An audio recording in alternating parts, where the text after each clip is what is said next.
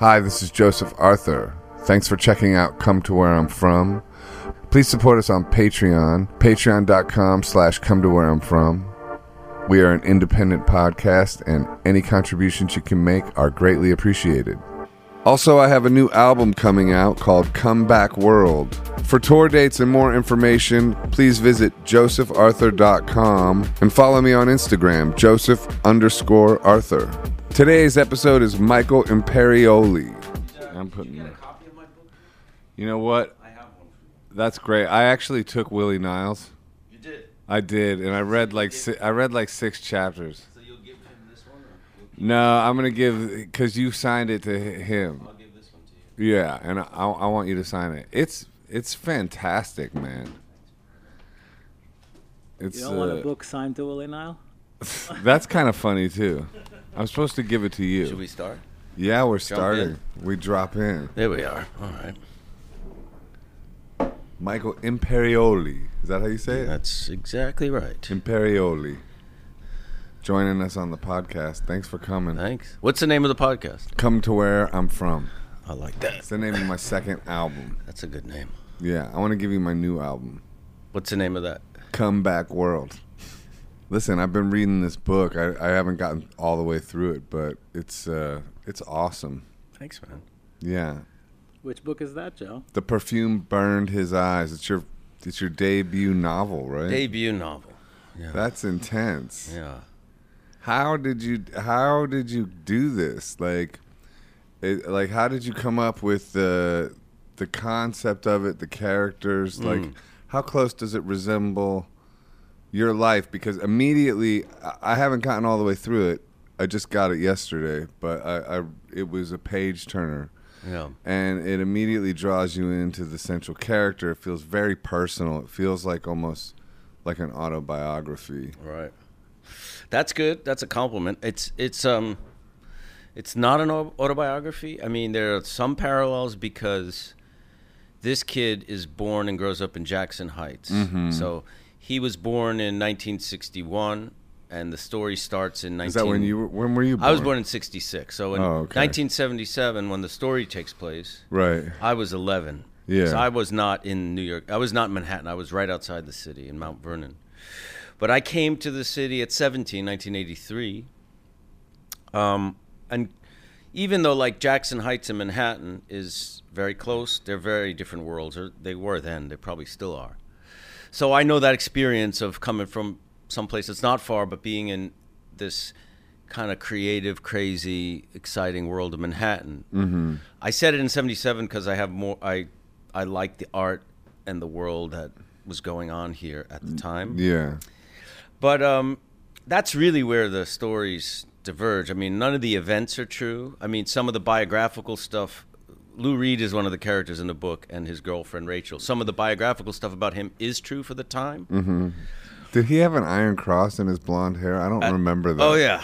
I'll show you some photos. That's a real thing? Yeah, he had it shaved into his head around that time. And you keep having him smell like kerosene. What's that all about?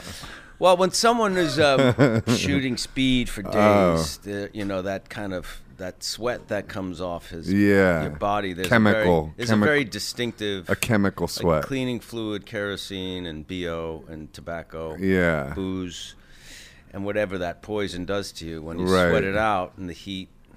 It stinks. Yeah. Is that the Coney Island Baby Lou Reed era?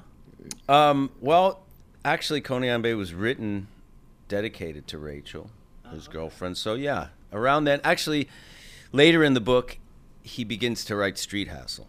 Right. There's a scene in the book where he's actually writing it because he breaks up with his girl, and Street Hassle was inspired by that breakup. I didn't know that.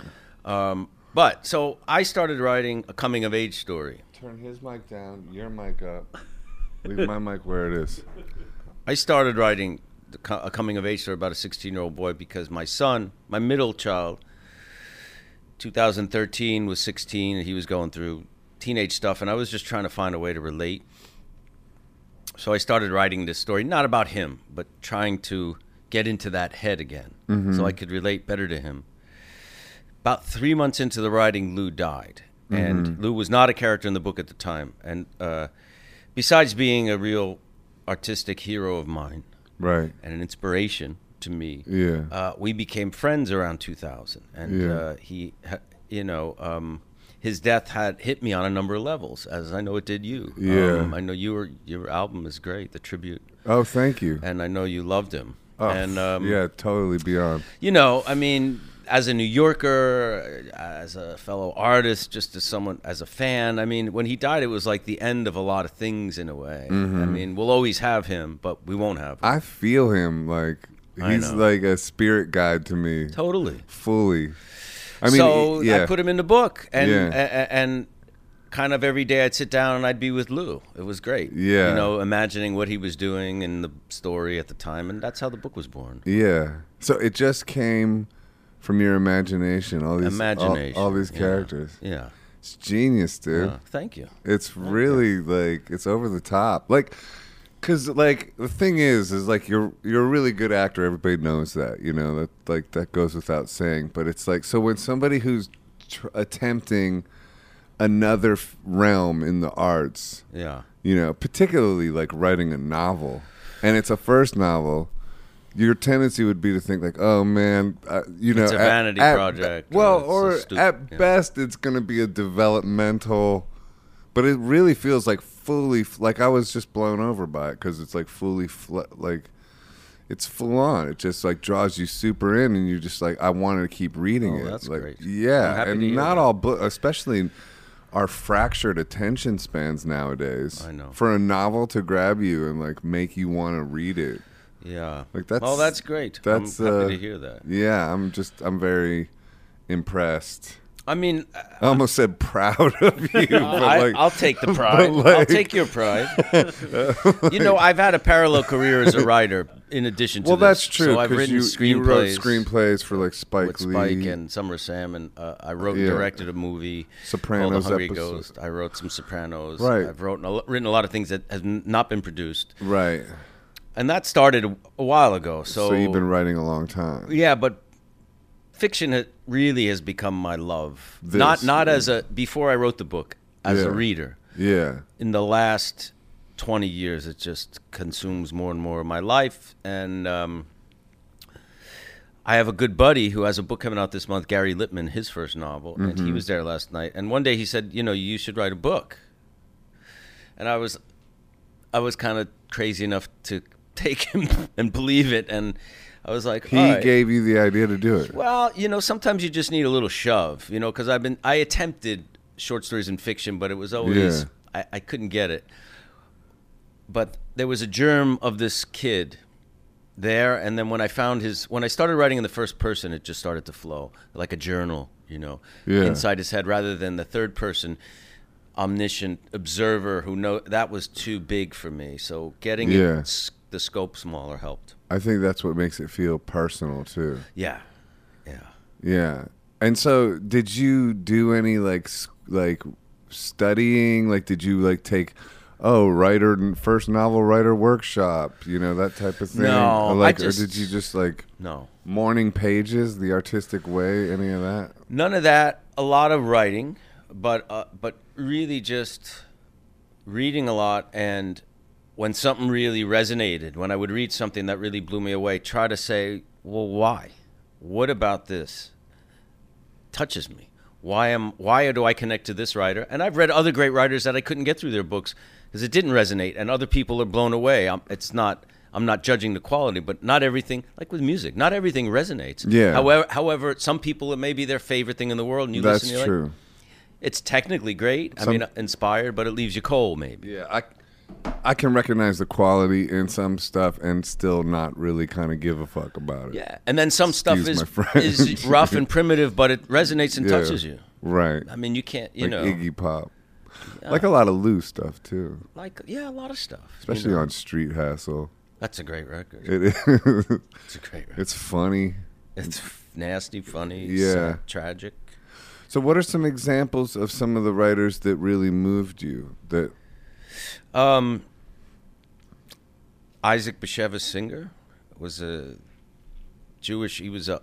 His family were Holocaust survivors, but he lived in New York in like the 50s, 60s. He wrote for the Jewish Daily Forward newspaper, but He won the Nobel Prize, I think, in the 70s. But he had a very he wrote a lot of short stories and a bunch of novels, but he had a very simple voice, but he had a deep compassion for the human experience, and that's what got me.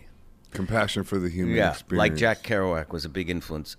I think Kerouac is a very underrated writer, despite his lofty status as this beat Beat hippie hero.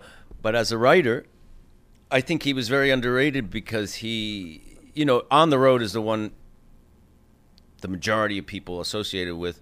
That's not one of my favorites of his, and that's what he's known for because it was his story. But his actual skill as a writer, I think, is very underrated. He was a brilliant, extremely well-read guy, extremely well-educated guy, and extremely technically proficient as a writer. I love Tristessa. I love Big Sur, Dharma Bums. Those are my favorites, and I think they're towering works of literature. What about Mexico City Blues? Fantastic. That's the book of poems. He was a tremendous poet. The Scripture of the Golden Eternity, which are poems really about Buddhism, and he had an incredible knowledge of Buddhism. Mm-hmm. And you're into Buddhism too. I'm a Buddhist. Yeah. You're a Buddhist. My wife and I became Buddhists about 12 years ago. Huh. In Tibetan tradition. Okay. And you meditate and stuff like that. Yeah, I meditate and study. Try to be a good person. Yeah. I want to ask you about that, but I want to stay on Kerouac for a second because it's interesting to me how. Do you ever see those like later day interviews? Of course, On the Buckley Show. yeah, when he's all fucked up. Yeah. And he's like just gave up on life. Horrible. And I mean, he's like back when I first started seeing it, I was like, oh, he was old, but he's like 35. Like He died dude, at it's he was people, very like, young. He was you in know, his 40s when he died. Right. Like You know how he died, right? alcoholism, right? Well, alcoholism weakened his system a lot, but he was living in Florida. Uh-huh. He married a girl that he dated when he was in high school, very late in life. He knew her family, her brothers. Yeah. And he needed somebody to basically take care of him and take care of his mother. So he married this woman. He was living with her and the mother in Florida. And he wasn't really writing, and he was drinking every day. And he went to a bar with a friend of his Yeah. in Florida. And it was mostly an African-American bar. He was, I think, maybe the only white guy. And he was drunk. And somebody kind of called him, like fag or something. Uh-huh. And he got the shit kicked out of him, and Is he that- wouldn't fight. He was very nonviolent and wouldn't fight, and he got beaten. They started a fight somehow, either with a friend, Yeah. some drunk guy. They called him that slur, and a fight ensued. He got his ass kicked, and a few days later, he died of internal bleeding. That's crazy. That's how Jaco Pastorius died. Really? Yeah, he got beat up, and then, died later in the hospital. And I never knew that. I found out that recently. It really broke my heart. I didn't know that. That's weird that I didn't know that. It's weird that I didn't. I've known is him. I've known that his is work for hard. years. Heartbreaking. That is heartbreaking. But yeah, now this is a guy who understood Buddhism, yet the alcoholism Trumped it. I think it trumped everything. And the bitterness about, this is what I'm saying. He was underrated. He became this hippie icon, and he did not feel like a hippie. He was a very spiritual guy. Right. It wasn't about tune in, drop out, and all that. It was really about compassion. The word beat, he coined that from beatitude, beatific. Yeah. He was a very religious guy. His brother died. His older brother died when he was a boy, and this kid was having visions of saints and Christ, and the priests were writing it he all was down. Catholic, right? As well as Buddhist. Yeah, and or French something. Canadian and Catholic, and the priest wrote down all his brother's visions, and his brother died as a boy, and was this kind of almost like quasi saint. Yeah. So he grew up with that kind of mysticism. That's wild. And Neil Cassidy died in a very weird way, like frozen on a train track at San Miguel. Walking, I think he. Do you know that? Yeah, he I've was I've walked down those train Oh, tracks really? before. Yeah, dude, I used to go there all the time. After being up for days on speed, Dude, it's like walking, they die these tragic deaths. yeah. I just don't get giving up on life. I mean, okay, I can understand. Well, addiction could do that. Yeah, addiction, but I've dealt with that too. I don't know. Maybe maybe it's different times or something, and there's more ways out of it. You know, Maybe, yeah. I mean, I don't. You know, and everybody's different. And Everybody's that was different. his, but yeah, the stuff on Buckley. There's that movie, What Happened to Jack Kerouac, which I love, and Ginsberg talks about when Jack was on Buckley, and Jack got drunk before the show, and he was basically set up by Buckley to have this, you know, this right-wing guy and this professor kind of denigrating the hippies and trying to bait Jack, and Jack was bored and just kind of wanted to talk about writing, and he just didn't, you know. I mean, that bit would be as funny as like Serge Gainsbourg, like with Whitney Houston on that one show where he was. Oh, I never saw that. Yeah, it's like it would be funny if he recovered his life. Right. It's only tragic in that he never recovered his life, and then so that's kind of the last impression you're left with. I know. You know, there was no redemption. Right, and Lou managed to transcend all that and go on till his 70s and be creative and be vital Lou and stuff. completely transcended all that. He did. 'Cause 100%. He could have died very easily a long time ago. He 100% transcended it. Never became a nostalgia act to just tour and do the hits. His last fucking album is the most hardcore, craziest lyrics ever written I know. by anybody I know. in rock and roll music. And then it was a big this from the press. I'm putting up two middle fingers for the people like listening only, and it's the most forward-thinking, craziest. And he thought it was his best album. And then David Bowie said it So was did his. Bowie, right? Yeah, you told me that. Did I? I don't know. You told me that when we met. You told me that about Bowie. I didn't loved it. I didn't know that. Lulu, yeah, no. So, I love Take No Prisoners. Oh yeah, That's my favorite. Yeah, Because it actually influenced my book a lot because it's really like spending an evening with Lou in 78 or 79 when it was made, and it's just hilarious and his banter. But the performances of like Berlin and Coney Island Baby and Saturday Night Love are tremendous. And the band, I don't even know who was with him at the time, but the band is, I mean, it's powerful and you can it's at the bottom line, but I love that record. It was a double album, but it's really good. yeah. I miss the bottom line. What a great place. Yeah, when you're writing a character based on a real guy, Lou Reed, but you're fictionalizing it, what's that tightrope dance like? Well, first of all, Because you also know, like, even though he had already passed when you decided to make him a character, you certainly know other New York luminaries are going to be paying attention. of course. And Well, I wouldn't have scrutiny. written it if he was alive, first of all, just because It would be too weird. I think it's a bit of an invasion. Right. And, you know, when someone dies or if someone's famous, once they die or if they're famous, they have no right to privacy or libel laws or something like that. They don't apply anymore. Is that right? That's what my lawyer, because I had a lawyer look at the book. Oh, you're saying like actually legally. I was like Yes. thinking moralistically. Wow. No, maybe not moralistically. But I wrote this as a tribute and as out of respect and love, of course, you know. But I tried to really, you know, I watched a lot of interviews over the years and I read a lot about that period of time. Yeah. Interviews and biographical material. Just, you know, and just try to, you know, go there and just, all right, so the kid walks in the apartment and Lou's there with his girlfriend. What are they doing? What's he saying? What state of mind is he in? I mean, he lived for a couple of years on the East Midtown, like in the 50s, for East End Avenue. That's so which weird. is weird. That's very weird. Yeah, with Rachel, who was transgender girlfriend. Do you Shooting go into that speed. in the book, like later? Because I'm only at like chapter 6. Oh, yeah.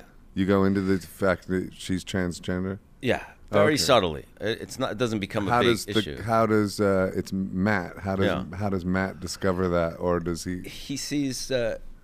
Actually, I actually did not read the section. He sees in the light that her beard is coming through a little bit. Because Rachel, I don't think was not on. I'm not sure if she was on hormones. Like there's some photos you could see that she wasn't really hiding the fact that she was transgendered. Yeah. But that's kind of par for the course for Lou Reed. What was weird to me is that he was living on East 50-something Street instead of the Village or Lower East Side. Yeah. What was his neighbors saying? They see this guy who had been up for 3 days recording Metal Machine music and, you know, with sunglasses, stinking. with this girlfriend, and they're living, it's a doorman building. I mean, what the fuck was that like? Yeah. That fascinated me. I think about do you ever think about Lester Bangs at all? Well, there's a section in this book where Lou writes a letter to. I don't mention Lester by name. I talked to Lou about Lester. He I got writes a funny letter to story. Lester in the book. Really? Yeah, you'll see it when you get there. That's killer because I happen to know Lou we were walking down. I forget because I was a Lester Bangs fan as well, like the Carburetor Dung book, whatever that was, like his collected writings and a lot of the Lou Reed stuff is really funny, but it was also mean spirited towards Rachel. Yeah. And that was the thing because I asked Lou later, it's like, hey, what do you think of Lester Bangs? And he was just like, basically like, I'm glad he's dead. Kind of like it was just like, like no mercy, like no. Yeah. I was like, really, no nostalgic, like anything, and he was like, no. Well, you'll see the letter. Lou had no, like it was like once you crossed a certain line, there wasn't any kind of like, what do you call it, like. Oh, fuck it. All comes out in the wash. Or there's no middle ground. There's no middle ground. That's the letter. Yeah. Is this and this is just coming from you? I made that up, yeah. I know that Lou was pissed at him, but that's where it comes. Do you want to read it? Sure. That would be cool. Really? You read excellent. I'll set it up so that you understand the context, right? So yeah, we watched actually an episode. We watched a performance yesterday of Michael performing parts of the book with some esteemed colleagues. Yeah, and it was excellent and very New York art. I'm sure Lou would totally have appreciated that energy that you're bringing to the city. I'd like to think so as well. He loves theater. He went to the theater a lot. Yeah. He loved movies and New York stories and stuff. So. Yeah. All right, I'll read a little bit. Okay, please. We got a minute? Yeah, of course, dude. We got as much time as you can afford. So I'm reading from the boy's point of view. Shortly after I was formally dubbed Tim, because Lou gives him a name, Tim. You'll find out if you read the book. Lou gave me an unsealed envelope with a folded piece of paper inside.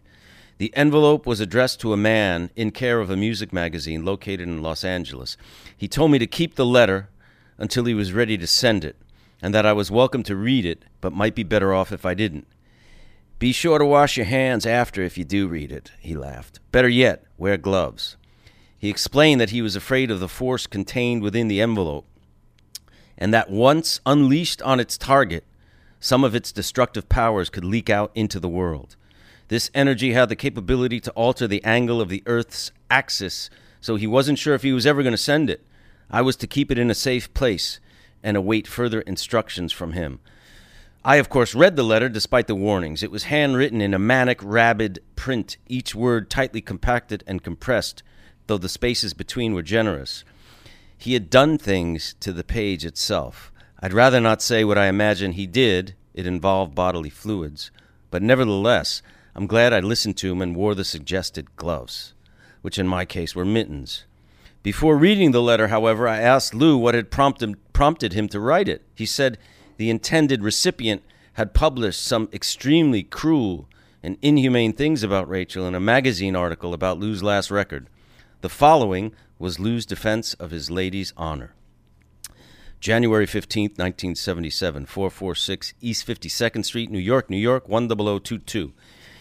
Dear unesteemed journalistic scum / shallow size queen, I hereby supplicate, through truest intent, purest pledge, duly sworn oath, and most high prayer, all the gods and demons who lit the fires, dropped the frogs, pissed the blood, who sent the swarms of locusts, malarial fleas, and poxid lice upon the house of Ramses.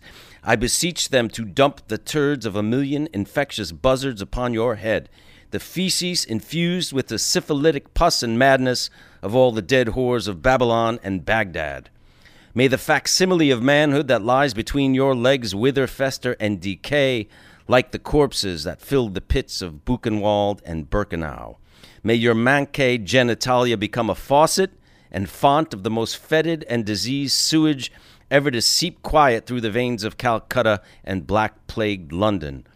And all the evils of the Aztec heart-eaters, the 1,001 Arabian Sahars, the most abhorrent, obscene, defiling, and profane spells and incantations in the entire canon of Haddos, left-handed path, the Yanas, the Yantras, the Maras, the Mataris, the second face of Mordrake, the 107 adventitious stains, the 909 untimely Turkish deaths, the 51 omens of Jeptath, the hex of the 66 hairs, may they ceaselessly bear their malevolent and wicked fruit upon you and your house for generation upon generation, uninterrupted.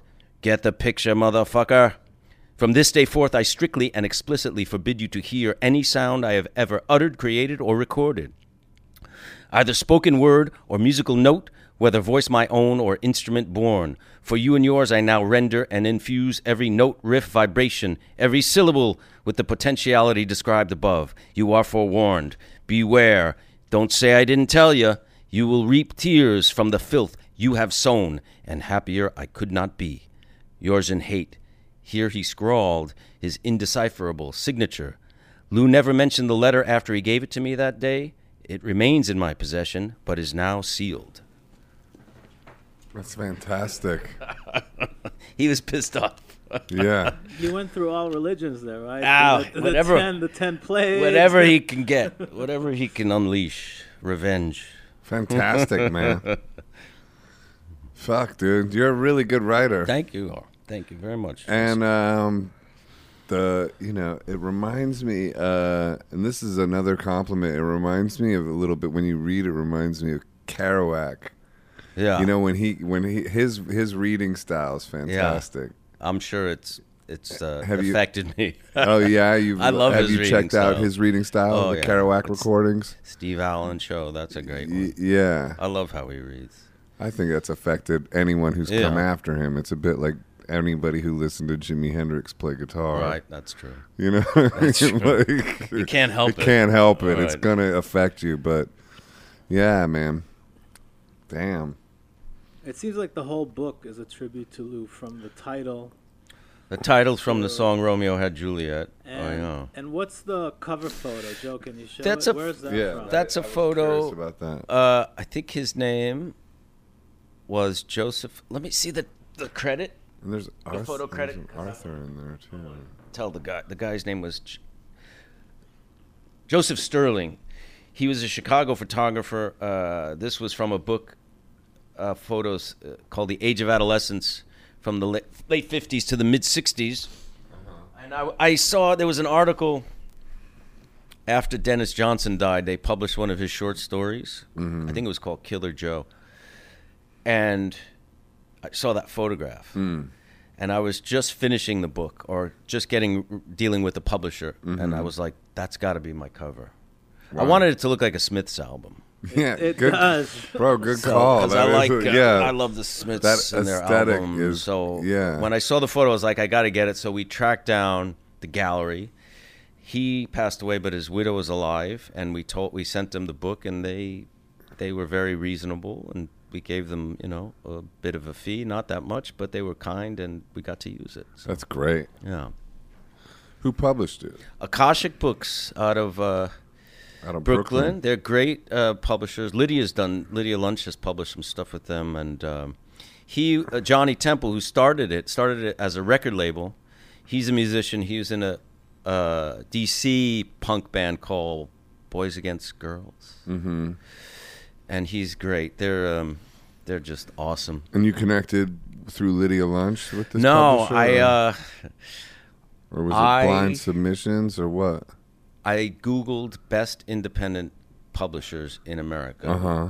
And they came up? They came up, and City Lights, who was the Beats, and I love that bookstore. I wrote an email to City Lights and an email to Akashic, and City Lights never got back to me, and Akashic did.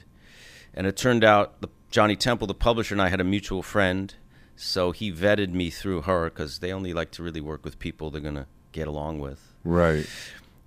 and whose work they like, obviously. So, and they just gave it so much love and care, and continue to do so. And I love them. They're great. Congratulations, man. Thank you. I'm excited for you. Also seems like it's like ready to be a movie or so. That's the plan. I Yeah. mean, first I want to put it up. Last night was the first time I read it with other actors. So I had two actors, Nomi Ruiz, who read Rachel, and a friend, E.J. Carroll, read another character. She's great. She was really good. Yeah. She was really good. So the next step, what I want to do is have about 7 actors. Maybe a couple of them read more than one character on stage, like a radio play, with Elijah Amerton, who played bass last night, and Lenny Kaye wants to play guitar, and we'll do it at Joe's Pub, and we'll read the characters, and like a radio play. Right. That's the next step, because the live readings have been just nice vibes and good experiences, and the more I like collaborating, you know. Right. You know. Yeah, there's a lot of magic in collaboration. Totally. Yeah. I want to ask you, did you ever get into Charles Bukowski? I like Charles Bukowski a lot. Yeah, me too. I think he's an underrated writer. You know, because people are in love with the persona, and people want to dismiss it.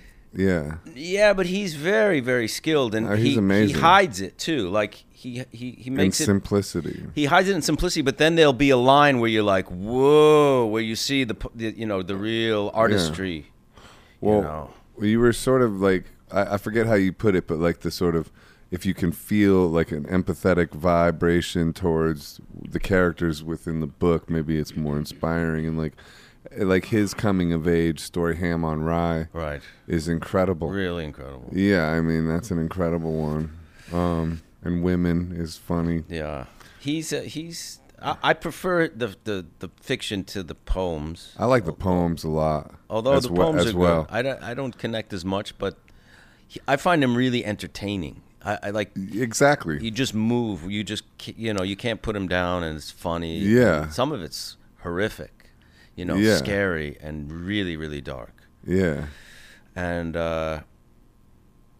but I enjoy reading him a lot. But I think people are in love with I always say the persona. If those books were written by like some Yeah. spinster librarian woman living in the Midwest who never touched a drop of alcohol, would they still be as beloved and successful? Could they have been written? I don't know. I think what you're like, the thread that is occurring to me right now is people whose persona overwhelms their output, even though their output is bonkers. Like on the level, like Kerouac's output is bonkers, but his persona was so bonkers. Same with Bukowski. I think another character that I equate that with is Mick Jagger, one of the greatest songwriters ever, but never really gets said to be that. His directly. writing is incredible. Yeah, so it's like I don't know. Maybe there's something to that, like where when somebody's persona is. I know. Just think a jigsaw puzzle, like the lyrics in that song. It's Yeah. Yeah. I mean, visionary. Like. Yeah, that's when the psychedelic drugs started kicking in. But brilliant, yeah. But but he's in a way. I mean, like he has all the hits, but in a way, he's kind of underrated. He's underrated as a lyricist. That's what I mean. Yeah. Like Beast of Burden. Yeah, it's incredible. Yeah, I ran to the Bowery Electric where we are right now, actually, after your show, and sang Salt of the Earth. Yeah, that's a good album, right? That's yeah. Is that Beggar's Banquet? Beggar's Banquet. That's a great one. Jigsaw Puzzle's on that too, right? Yep. That's one of my favorite ones. It's one of their best. Yeah. Top 4. Yeah, that's great. Yeah. Let It Bleed. You like that one? Yeah. Michael, as far as the book and Lou, in your mind, if he was alive today and you put it out with him in it, what would be his feedback to you? I wouldn't have, first of all, just because you said that, but let's assume he did. Here's the thing. I think what Lou tried to do in some ways with rock was to bring a literary sensibility, very different than Dylan's, Yeah. Where Dylan's, but his was much more in a fiction, like Edgar Allan Poe and things, So having him be a character in literature, I think, is just in a way because of that. But expand on that. What do you mean by that? Because Because he was literary? He brought a real literary quality to rock and roll, I think. Yeah. You know, with characters and this kind of the way he told stories. Yeah. His delivery too. Yeah. Yeah. So Berlin. to have That whole album. a book that kind of turns that around on him, I think is okay. I actually sent it before I published it to Laurie Anderson. What? Yeah. And I've met. I didn't know her like I knew Lou. I knew Lou better than I know her. But she's wonderful and a great Yeah. artist. And I just said, I wrote this book. Lou's a character. It's before you knew Lou, and I just wanted you to get it from me. And I just want you to. If you don't want to read it, I understand. If you do, I'd love it. If you want to tell me what you feel, if you don't, it's fine. I just know it came from love and respect for him because he was really kind to me. And she read it, and she kind of read it almost on its own terms because she said, I didn't know that Lou, because Lou Right. had very different phases in his life. Yeah. I think she met him in the 90s. Uh-huh. So, but she appreciated it for what it was, and she thought it had some interesting Lou-isms in it. Right. So that was a good, I was happy to, get So it to her. her response was positive. was positive. Yeah. Yeah, that must have been. I mean, what was it like when you're finished with the book? How long did this book take you to write? Oh, on and off, on and off, like it was 3 years, but I only wrote it when I was at home. When I was on location working during that time, which I was quite a bit, I didn't write. I only wrote when I was home and had nothing else to work on. Right. Because I would have to have a lot of stretches where I did every day at the same time, and the discipline of that. I couldn't do it in between other things.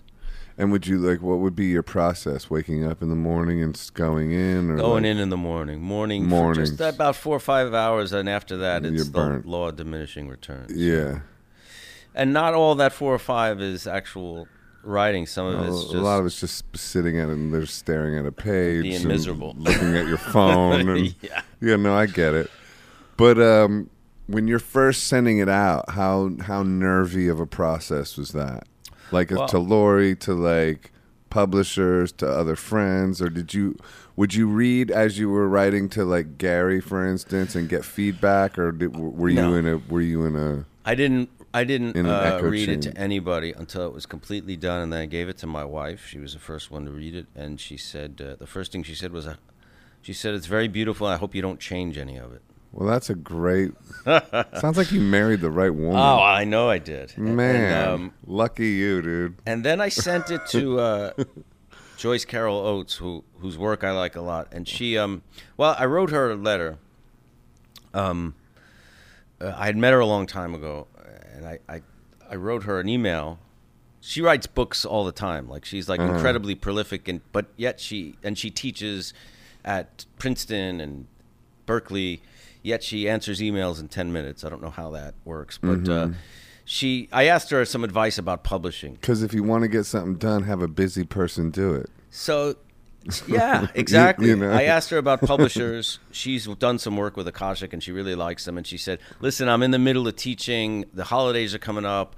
I got a great paper. I'm probably not going to be able to read it, but you can send it if you want." The next morning, she had finished it, right, and gave me some feedback, which was really interesting. The next morning. Well, I get that though, Crazy. man. I started reading it last night after I performed, while I was backstage at the Bowery Electric, and I read through 6 chapters while everybody else was performing, dude. So you're busy and you get stuff done. Exactly. And So then you got to do your podcast the next morning. Well, yeah. So like I get that, but that's what kind of book it is. Right. It's just a page turner. It's like I was saying more about her, that she's just I know, but it incredibly- is your book too. Yeah. I mean, she might be incredible too. But She is but incredible. if the book was like a chore to get a through, chore. Yeah, that's true. she wouldn't have got through it, dude.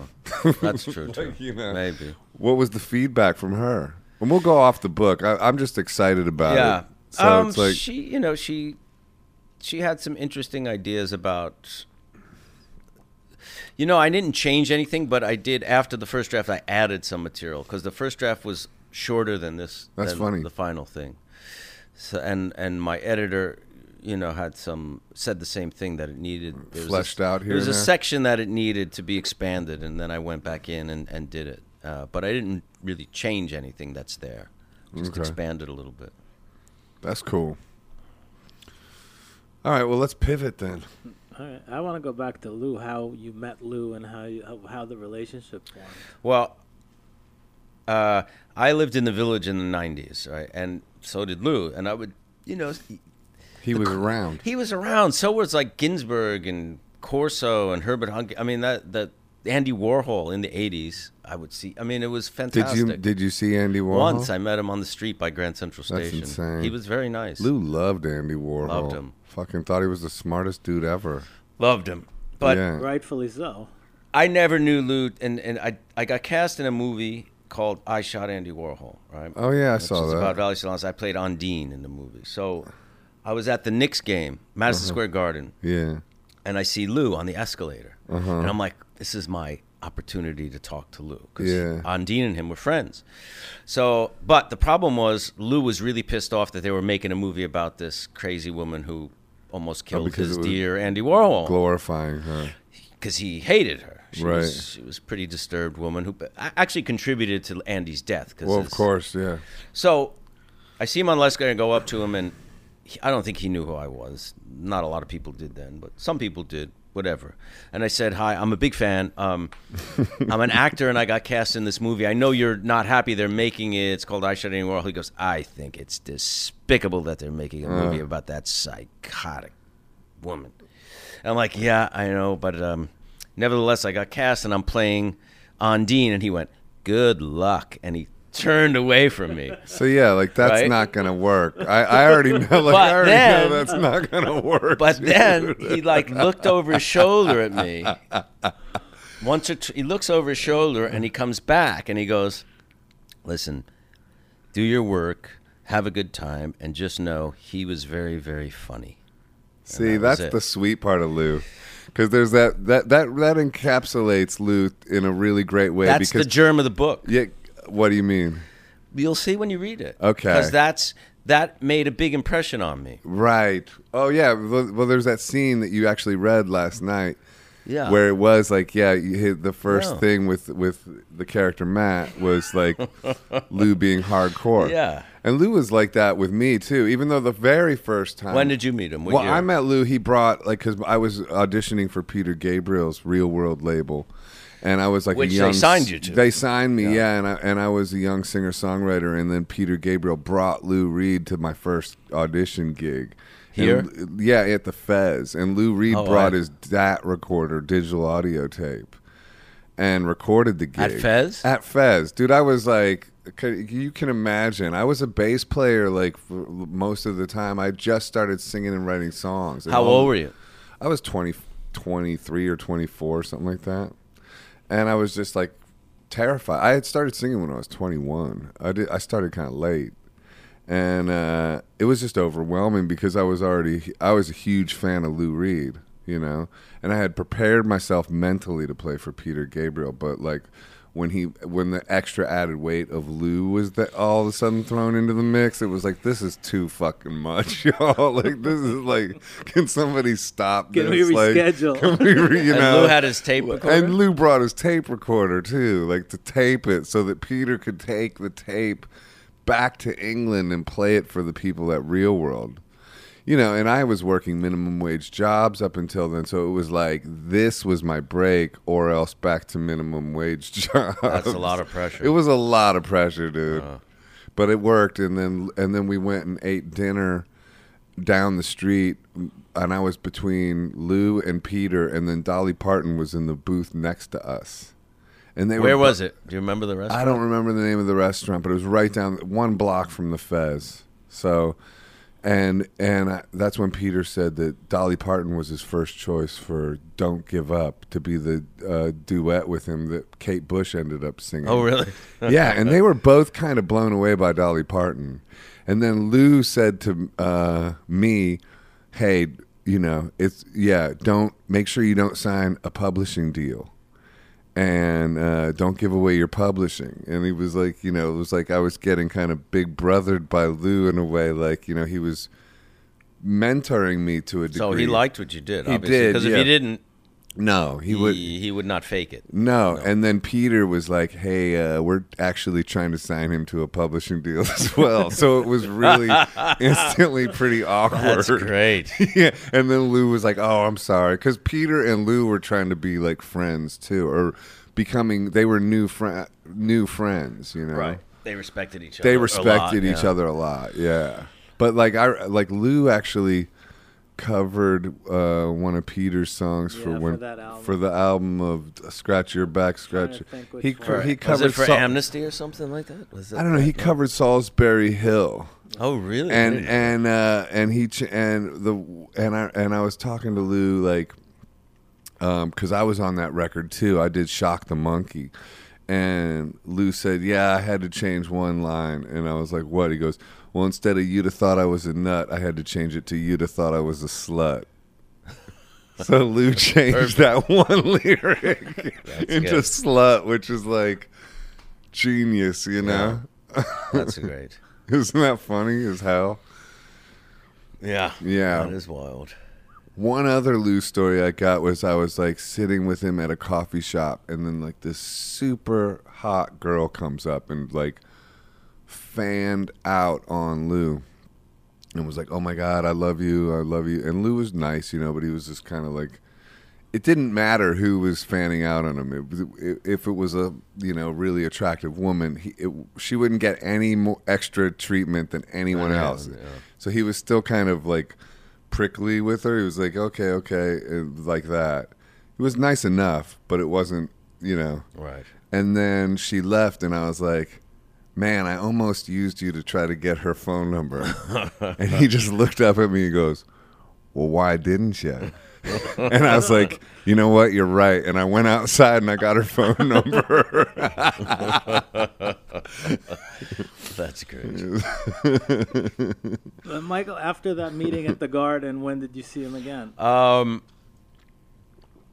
I saw him at a party, but she still didn't really know who I was, and it was just after Magic and Loss. I know you love that record. Oh yeah, me too. man. That's a great one. And I just said, "Oh, I was listening to you today." And Where was this? this was at a party, At a party. premiere. But I didn't really become friends with him till after The Sopranos was on. Mm-hmm. It was around 2000. He had an album come out called Ecstasy, and he was playing at the Knitting Factory. So I got my manager. It was sold out, and I said, "Can you get me tickets?" So she called his publicist, a woman named Annie O'Hyan. Annie. Shout out Annie O'Hyan. So Annie got My first publicist. got me tickets. Really? Yeah. She was wonderful. Yeah. She was really nice to me. I haven't seen her in a while. But she got me tickets.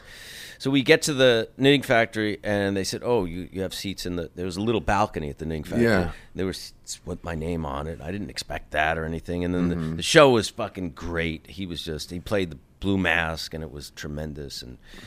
And then we were getting up to leave, and he said, "You know, Lou wants to see you backstage," which Yeah. I didn't know he knew who I was or if he knew I was there or anything. And I Yeah. was like, okay. And we went back, and he just came over and grabbed me and hugged me and was like, "I love your work."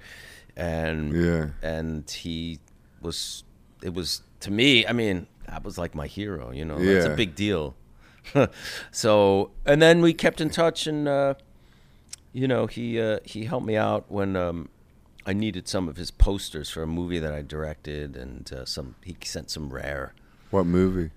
It's called The Hungry Ghosts. Oh, right. It's an indie movie, and he came to the first screening in New York, and we did a lot of benefits. We were both involved in the Tibet Fund and the Jazz Foundation. I still am, but and we hosted some of them, and he played at both of those events, and he was also into Buddhism and meditation, and he was working on a book about Tai Chi, and he was working on a book about meditation right before he died. My last email with him is about he asked me for some quotes about meditation for the book, and that was my last exchange with him.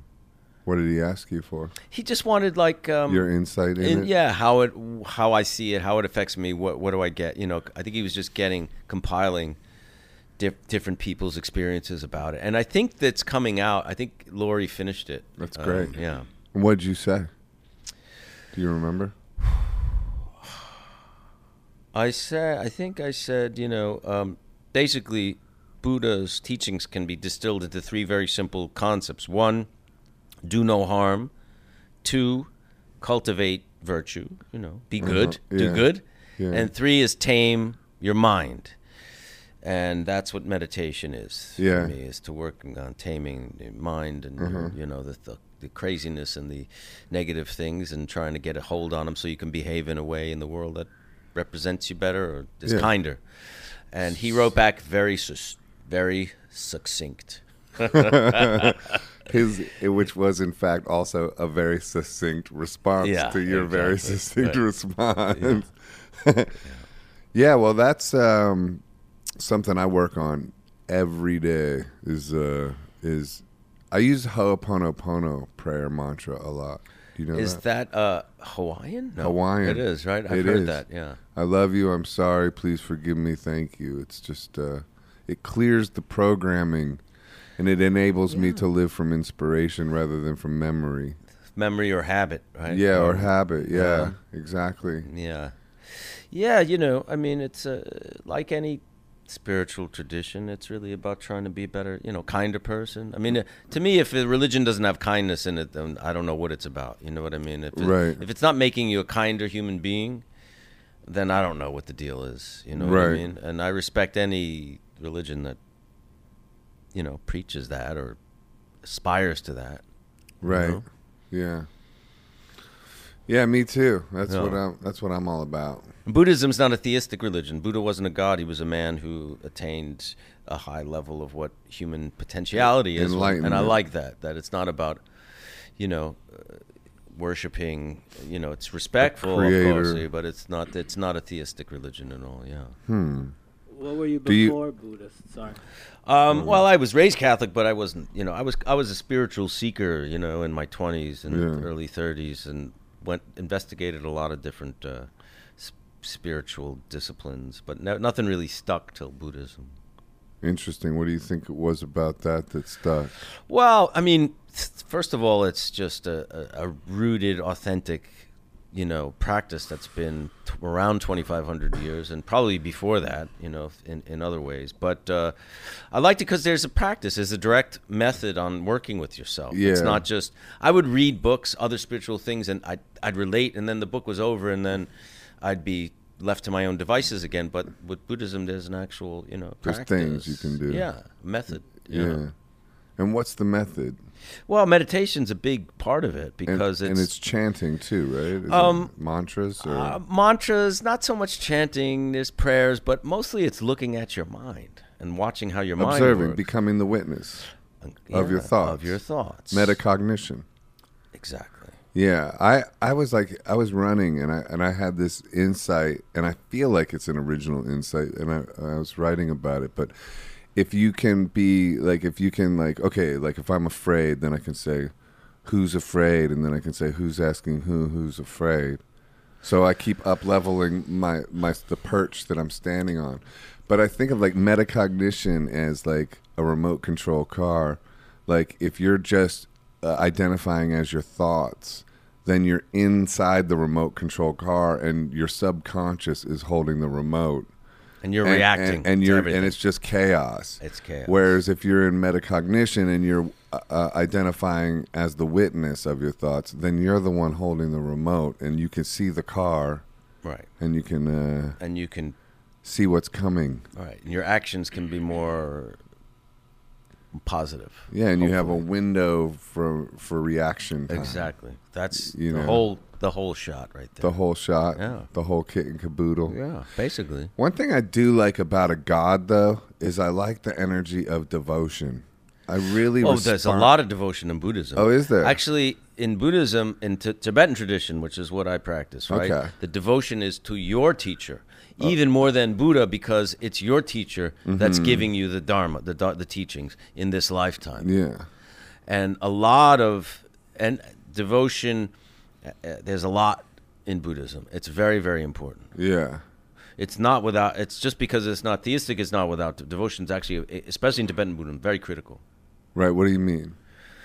Well, because it's a sense of merging your mind with the mind of the teacher and the teachings themselves. The teacher, your Lama, Yeah. is there's a lineage between him and the Buddha. You know, Yeah. the teaching's been passed from one teacher to the next, to your teacher. So he is the Buddha Yeah. in essence. I feel like Lou is our teacher. I think in a lot of ways he was a Yeah. teacher. I mean, he inspired me to write a book. Yeah. I mean, I don't know if I would have finished that book if it wasn't for Lou. He inspired you to make an album. Oh, yeah. I mean, so that's a big deal. That's not to be, taken lightly. No, I don't take him lightly. No, neither do I. And I told No. him that when I met him backstage that time. I said, I can't really even express what your music's meant to me. I mean, Yeah. it's hard to really say. It's been with me so much of my whole adult life. Yeah. In a very profound way. Right. There as a companion. You know. Yeah. It's interesting because he is also this thing we've been talking about, like where the personality can outweigh the output, but his output is so extreme, and his personality is too, and people talk Right. about it a lot. But yet he's not underrated. He's really not. He's seen No. as like No. the guy. And he's not him, confused Bob with the Dylan, with the persona, whereas Kerouac was, Right. and Bukowski, I think, is that, but Lou morphed, and Lou into- morphed into Yeah. different personas. So Yeah. like Yeah, from like the coolest dude ever to the guy with the Steinberger guitar Yeah. and what do you call it? The haircut with the long in the back. the mullet. Yeah, the mullet. Yeah, Yeah. party up And front, then New York, business New York up front, party in the back. I do think he's an underrated guitar player. Oh yeah. I love his solos. Oh yeah. Well, especially on the Velvet Underground when he would do those like noise jams. I think his soloing's awesome. Yeah. I love listening to play guitar. He when he did the Jazz Foundation, he did this song "Night and Day," not the Cole Porter one, the one that Ray Charles does. Mm-hmm. He did it with the big orchestra, but he was playing really distorted, crazy loud, like Metal Machine type of guitar, and Mm-hmm. it was thrilling, Yeah. thrilling. Yeah. Absolutely. I love Robert Quine. He was one of my favorite guitar From players. Ohio too. I'm from He is? Ohio. Yeah. He was the shit. Yeah. I thought he was incredible. The Blue Mask, the Yeah. work he does on that. And there's that live, I think it was in New Jersey, Waves of Fear with Quine and Lou. Quine's playing guitar, and it's fucking great. Right It's on YouTube. Okay. I'll check that out. Yeah, really good. So you got a bunch of like movies and television shows coming out too, right? Like anything like that. I have a You got- movie coming out, like a popcorn movie with Nicolas Cage called Primal, like a thriller type movie. You say that like it's a bad thing. I love a popcorn movie starring Nicolas Cage. Dude. I do. I don't know if No, there's no. anything I like more. I do than say that, it like it's a dude. bad thing. Well, but it's not personal, right? This Right. is personal. So Well, yeah, I have yeah. a much more.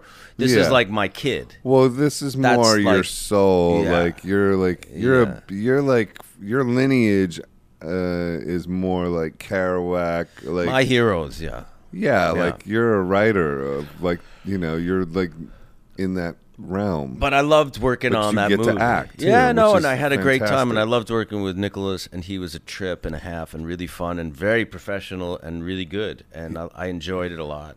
And But he's a different kind of American hero. he is. You He takes things. He takes his work really, really seriously, Yeah. and very prepared, and very professional, and really good. What do you play in that? I play a CIA agent. Oh, okay. He plays a big game bounty hunter, like a big game hunter. A big game hunter? Game, yeah. Yeah. Like exotic game hunter. So he's the bad guy. He's a bad guy, maybe a good guy. Maybe a good. Yeah.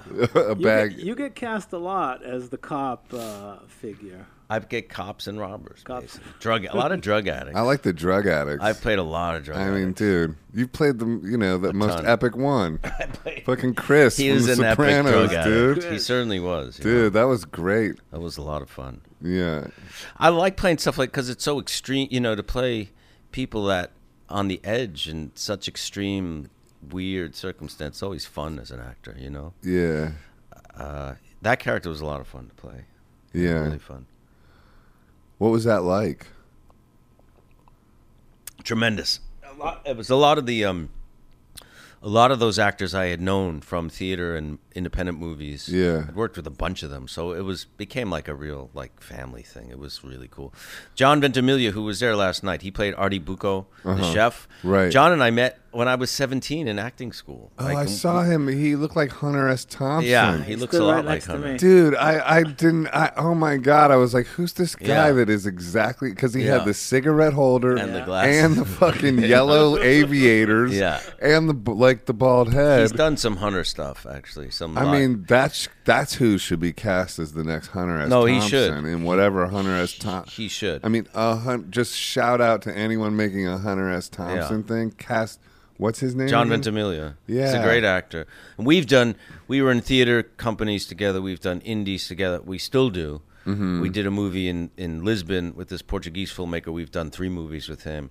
So he's part of my, gang, since the beginning. Right on. And there's a bunch of them. So then, I was a teenager. We were in Lee Strasberg acting school, and that's when we met. Yeah. We're still colleagues and, collaborators. So when did you start going to acting school?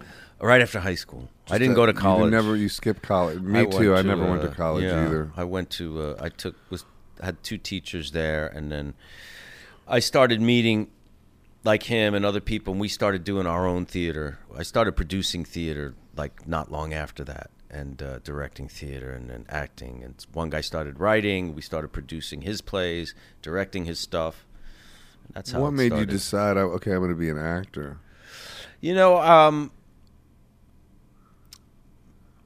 I just, was thinking, well, what do I want to do? I started reading a lot of plays in my last 2 years of high school. So you were already kind of a literary person? Or I was something into it, but especially in my school library. I just started reading plays like Tennessee Williams and Arthur Miller. Fucking and things love like Tennessee that. Williams, too. My favorite. Yeah, he's the best. And I wasn't sure if I wanted to act or direct. I didn't know, something in that. And I thought, well, maybe you should just go to acting school. And instead of college, I was going to go to State University Albany. The night before I was supposed to leave, now it's September, after I graduated in June, I went up for orientation. My bags are packed. My parents are giving me some cash to open a checking account. And I said, you know what? I don't think I want to go. They're like, you don't want to go. You're registered. We're leaving in the morning. Did they pay a tuition already? Probably a or? deposit or something. So How'd you have the balls to change your mind? I wasn't happy with it. And and your I just parents said, didn't go crazy? No, they said, listen, I get it. They said, you have to, thank God they were so loving and supportive. They said, you have to follow your heart. I think you should go to college. Wow. So I said, all right, I want to go to Lee Strasberg School. They said that because they knew that was a good acting school. And I said, I'll start college in January. So I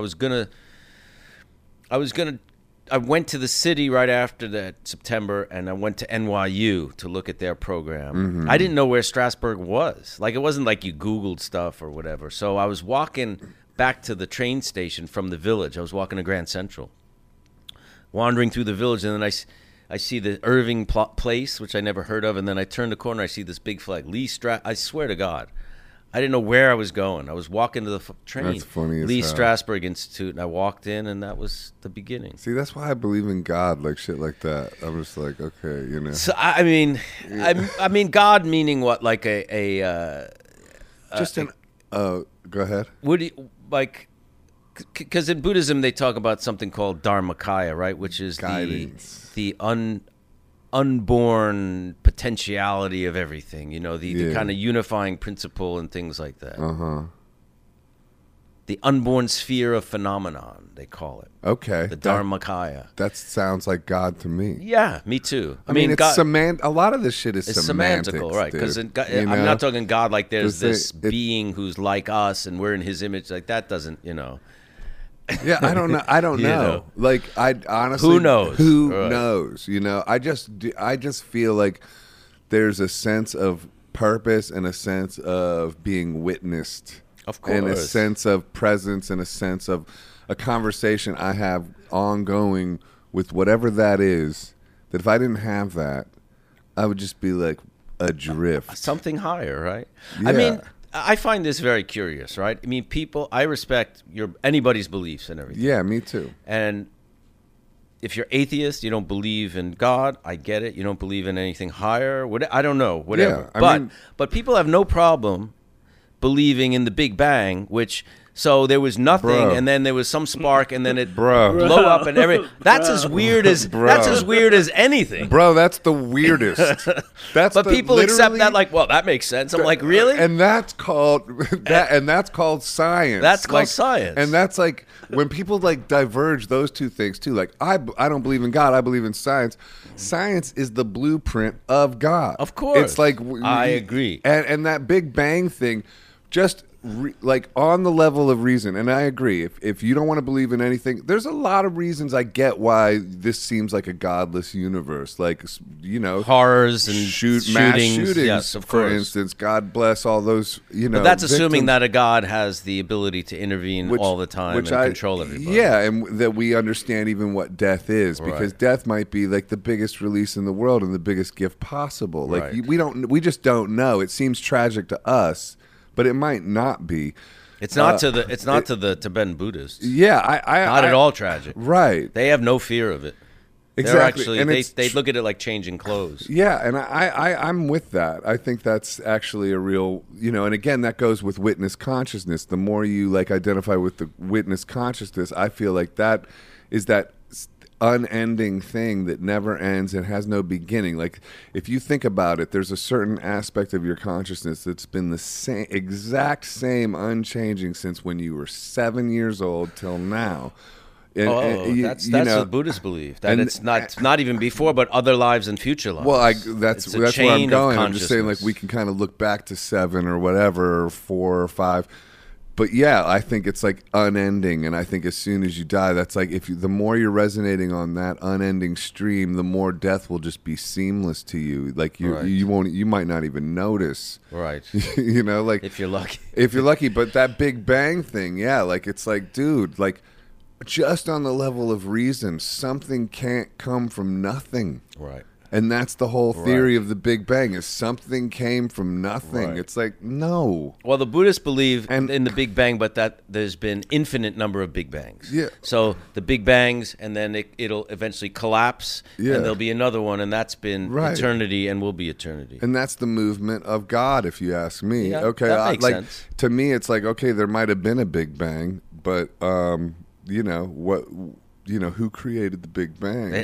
Nothing can come from nothing. Exactly. Something can come from just nothing. goes. It just gets. Yeah. Anyway. Or when people say, "Well, everything's all randomness," and it's like actually it's complete precision to think of like evolution and all of that. Look at your hand. It's so precise. There's randomness going on here. It doesn't seem random to me at all. You know, and yeah, exactly. It's actually as precise as anything. It's crazy precise. Like in Buddhism, they say, my view is as big as the sky, but my actions are as fine as a grain of sand. So like every action... Wait, say that again? My view is as big as the sky, but my actions are as fine as a grain of sand, because this is science, too. And this is Buddhism. This is karma. This is the blueprint every of God. action has a reaction. Yeah. That's karma. That's science, too. Uh-huh. It's all the same. Everything matters. Yeah, I mean, if you think about it, like what we can like live within temperature-wise is like what, like 15 degrees. Nothing. Like nothing. And there's like supposedly a sun 400 gazillion billion miles away that's heating us just in this perfect, like within 20 degrees. Right. Okay, maybe 100 degrees radius that we can exist in. Like that seems chaotic to you. Right. That doesn't seem chaotic to me. Perfection. Yeah. That's like you know. But back, so you walked into Lee Strasberg, and like, how do you get into that? Like they interview you. They interview. They didn't audition you. They interviewed you. They interviewed and you. wanted to see where your head was at. And I started taking classes, and I had some good teachers. But really, what happened was, and I always tell people who tried, because they always ask, how do you be an actor? I said, go to acting school and meet. There's people that you relate to and are inspired by. Stay with them. You know. I'm sure it's similar with music, right? Yeah. I mean, you find your colleagues, you find people of like mind, and you know. Or they find you. You got to resonate on a certain frequency of need, I find. Yeah, it's like people always say, it's all who you know. I said, no, it's who knows you. It's not, people don't give you jobs because you're a nice guy. They know you based on your work and your ability. And if they respect that, then they might want to work with you. It's not I'm going to do you a favor because you're my cousin's friend. Right. That's not how it works. Yeah, people get confused about that. Yeah, or they say, oh, it's luck. I'm like, well, it's not like they pick your name out of a hat to do a movie. You know what I mean? It's luck if you don't get hit by a bus on the way to the audition. You know what I mean? But like, it's not like we're going to put 30 actors in here and we're going to pick a lucky one. I mean, luck? I don't know. I mean, the people that seem to work a lot are ones who are really committed and don't get discouraged and go on and work hard and are good. Yeah. Will you manifest your luck? So to speak. Exactly. Luck By where vibrating. Opportunity meets ability, right? Or preparedness meets opportunity is luck. That's what they say. Yeah. And are you conscious of like, do you have like manifestation practices? Because I'm like sort of I do like, have you ever heard of Dr. Joe Dispenza? Dr. Joe Dispenza. He wrote this book called You Are the Placebo. I think I was trying to tell you about this when we first met, actually. Yes. I don't know what, yeah. You did. I did, didn't I? So what is the practice like in a nutshell? Well, he's got these like guided meditations on YouTube, which, by the way, you can like learn every single thing in the world on YouTube nowadays. I know. And it's kind of like revolving around manifesting. He healed his spine that was supposedly impossible to heal. Wow. He was like a triathlete, got hit by a truck, and healed his spine through the power of his mind. Mm-hmm. The fact that placebos exist and work is proof that our minds can heal us. Right. Like the word placebo effect. Yeah. Well, a placebo is not supposed to have an effect if it's a placebo, but it does have an effect. Right. So what does that mean? It means that we're powerful. Right. Really. The mind is powerful. Yeah. So do you have any practices like regarding that kind of stuff, like manifestation practices? How do you manifest purification? There are purification meditations in Buddhism. And they clear the way.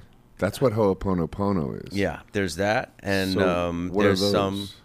They're meditations. They're visualizations and meditations. They have to be. You have to get an empowerment to practice them, which means there's like a ritual where your teacher kind of says, okay, you can practice this now, because some of these things are they're mystical, and some of them can be used for nefarious purposes. Nefarious, or Buddhism always has to have an intention of compassion behind it. It can't be, I want to meditate to be rich so I can be, get a big, you know what I mean? It's like, it's purpose-driven motivation. But and there has to be. There's nothing wrong with healing yourself. That's I want to great. get rich so I can help people.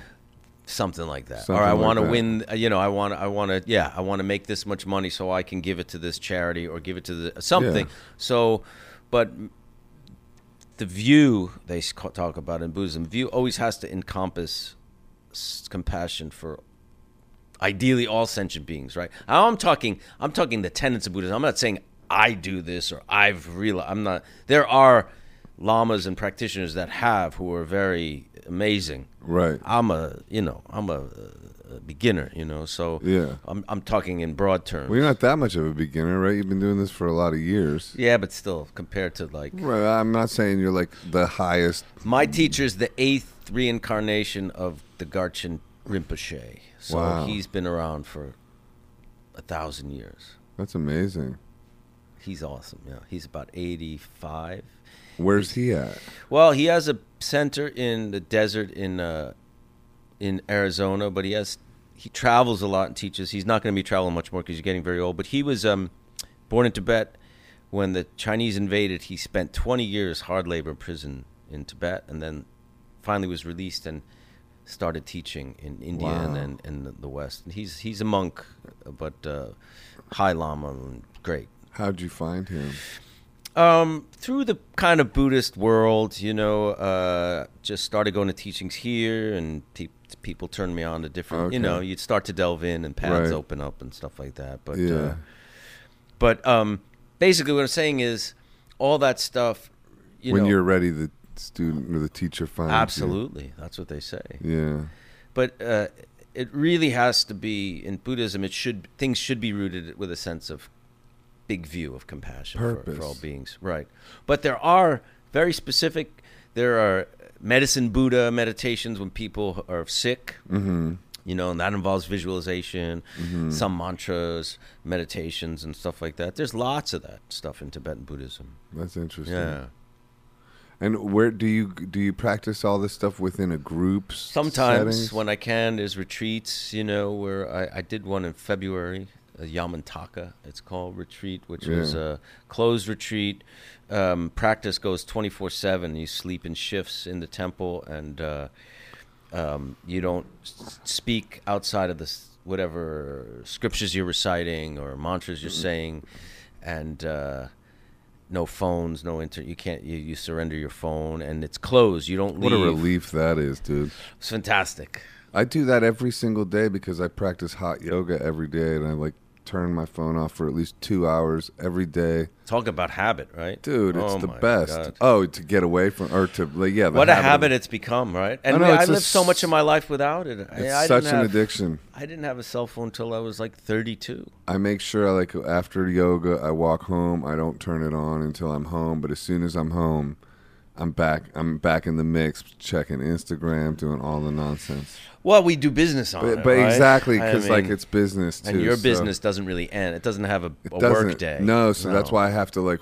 But at least I know I'm gonna have like at least 2 hours a day Right. with no phone, Right. and that's like hugely mentally healing. I recommend that. Because you have various projects in various stages of development that Yeah. you're always checking in on and all that stuff. Like on the phone, yeah. That's how it is. So when you go to Strasbourg School, how Yeah. many years was that for? I was there for 2 years, and then my teacher left, and I was with her for another 3-4 years. Yeah. But I started working about 4 years into it. I was 21. I got Is a play. that when you got Scorsese? No. That was 2 years after that. 21, okay. I got a play Play. that didn't pay. I was trying to audition out of the trade papers for plays and independent. I couldn't get anything. Finally, I get this play. Were they seeing you as talented when you were like at that school? Like, were they like, dude, you got this shit? My teachers, well, they wouldn't go that far, but you Right. know, I think the people who were serious and who had some talent gravitated towards each other. Right. Like I knew Ventimiglia was talented when I met him, and I saw him work in class. I'm like, he had something that most of the students didn't have. Yeah, you know, so- you could just see. He's like, this guy's good. Or as they say, real recognizes real. I hope so. I Yeah. mean, but I certainly saw him. I'm like, this guy's good. There was a handful of people that Who was that? Ventimiglia, who the Hunter S. Thompson Oh, guy okay, is. yeah, right. So, so I did this. I got this play, and the play got a lot of attention before it opened. There was an article in the Times about it because it was based on a real story. It involved the Westies and Hell's Kitchen and stuff. I was the lead, and it was off Broadway. It was a big deal. 3 days, after the third performance, they fired me. What? Whoa. What was the play called? Half Deserted Streets, written by a guy who eventually won the Academy Award for Crash. Interesting title for something that deserted you. Deserted me. Yeah, I got fired. I mean, I deserved to get fired. I did not know how to work with it. I didn't know how to work with the director very well. I didn't really respect the director, but I didn't know how to. Now I can work with all kinds of directors. Even if I don't get along, I know how to give them what they want and protect myself. Back then I didn't know that. So I resisted him, and I wasn't they fired You me. were young. It was devastating though. Yeah, Because I was so happy to finally have a job after 4 years. right. That must have hurt. Yeah. Told your folks I got a gig. They came. They came to the opening weekend. I did, and then they replaced me. That must have been rough. It was really Must rough. have been a rough couple months after Horrible. Dude. Horrible. that. Yeah. In retrospect, did they do you a favor by firing you? In retrospect, I could say yeah, because I still had a career, but I mean, I don't know. It didn't feel like it at the time, Right. but I deserved it. I admit that. So and then what? How'd you get in Goodfellas? I had done a couple of indies. Which, by the way, is like one of my favorites. It's a great movie. It's one of my favorites. Another student had an audition for an agent around that after I did this play. So we were working on a scene in class. She goes, "Can we do our scene for the agent?" And I said yes, and the agent signed both of us. Started sending me out, and I got a part. My first movie was a movie called Lean on Me with Morgan Freeman, directed by John Avildsen, who did Rocky. Mm-hmm. And I had one line which they cut because I was so fucking scared. I'd never been in front of a camera. Well, dude, it's hard to do one line, too. I have experience with that. I was in this movie called Hell's Kitchen, and I had one line. It's hard, right? Not a good movie. But it was like also, to do one line. It's really like, hard. There's nothing to do. There's no yeah. character. You just have to say a line. What was your line, Joe? I mean it. Like, it was to Rosanna Arquette, and it was about going into an AA meeting. We were supposedly in a band together in this movie, and I was like, I mean it. This, like, I mean it. You got to come with me or I'm out. Something like that. It was, And what was your line? Hey, I'm going to be a star. Hey, and yours was prophetic. And it was horrible. They cut it because I had never been in front of a camera. That was a whole other thing. That's That's karma cr- for you. That was your line. That was Yeah, dude. It was film. It was a big about- movie film camera with film it in the. freaked you out. And I was like, Hey, I'm gonna be a star. horrible. And the guy, we did the rehearsal, and he goes, "Hey, you with that line, you got to give me something, or you're." Oh my god. He was not a nice guy. He not nice to me, at least. But I'm in the movie, but I don't say the line. You can see me in the movie. It's kind of funny. Interesting. And then I did I two think other I've seen that movie. little indies, and then I auditioned for Goodfellas, which was a big deal because he was a big hero of mine. Yeah. I read the book that it was based on. I auditioned for the casting person, and she said, "I want you to come and audition for Marty." So I knew a lot about his movies, and I knew he liked improvisation. So in my audition, I did a lot of improvisation, and he liked it. And What'd you do? they had us read Pesci's character. They had everybody read scenes, and I thought I was auditioning for Pesci's character. In the card scene? I or don't in forget which scene. Maybe in okay. the scene that I was in. Yeah. But we all read, and I knew the character because I read the book. I thought, Uh-huh. and in the book, the character's like 21, Pesci's character. Oh, right. Interesting. Yeah, he's much younger. I didn't know that. So I thought I was auditioning for that, Oh, okay. and he was really cool. And then they said they got this part, Spider. And then I look in the book; it was like 2 pages in the book. I'm like, really? That's it? Like that's how dumb, how like stupid. I'm like, that's it? All right. I guess I haven't done shit, and Right. I'm already.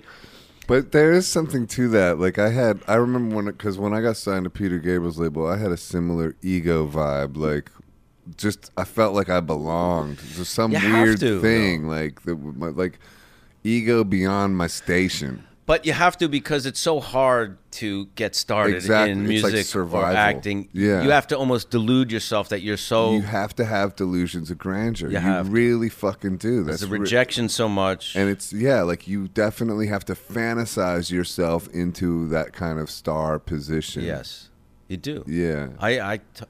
You have to be so deluded to think that when they see me, Right. they'll get it. Because it's so. I auditioned. I don't know, Because then you end up manifesting it. Because look what happened. but I auditioned 100 times at least before I got a job. That's So that's so much rejection. Yeah. You have to be so deluded. Yeah. So there is an ego there, Yeah. but that's okay if it gets you through. If it gets you through, So what was it like when you land that part with those guys making arguably one of the greatest movies of all time? Like was great. That's like talk about like hitting it out of the park. Yeah, no, Like, it was. dude, like- It was a big deal for me to be with like De Niro and Scorsese. Those guys yeah. were huge to me. Yeah. And Marty, to his credit, and I'm forever indebted to him, treated me like an actor and gave me a lot of respect and basically said, those scenes were improvised. And he just said, just bring the drink over to him. He's going to say something and just go with it. Every take was different. Right. And then what I did was, I was very inexperienced in film. Now I'm very experienced, and looking back, I'm like, I kind of can't believe I had the balls to do this. What I did was, there was a bar. Uh-huh. I'm a waiter, right? But the Yeah. bar was facing away from the card table, which means I would have my back to the players, to the actors when I'm making drinks. And I said to the prop guy, I said, no, the bar has to be here, so I have to be watching them at all times. Right. I want my face on camera. I wasn't thinking that. I'm thinking in terms of the character. I'm saying, well, the character's got to watch them because you don't want them to wait for a drink. They're gangsters. You Yeah. got to be on pins and needles. Right. And they let me do that. And Marty said, yeah, do what he says. And then I said, I want to reset the props after every take, which I would never do that now. I don't know. And Marty said, yes, let him do it. Let him reset the props on the table. And there's a shot in the movie of me standing behind the bar looking at the guys.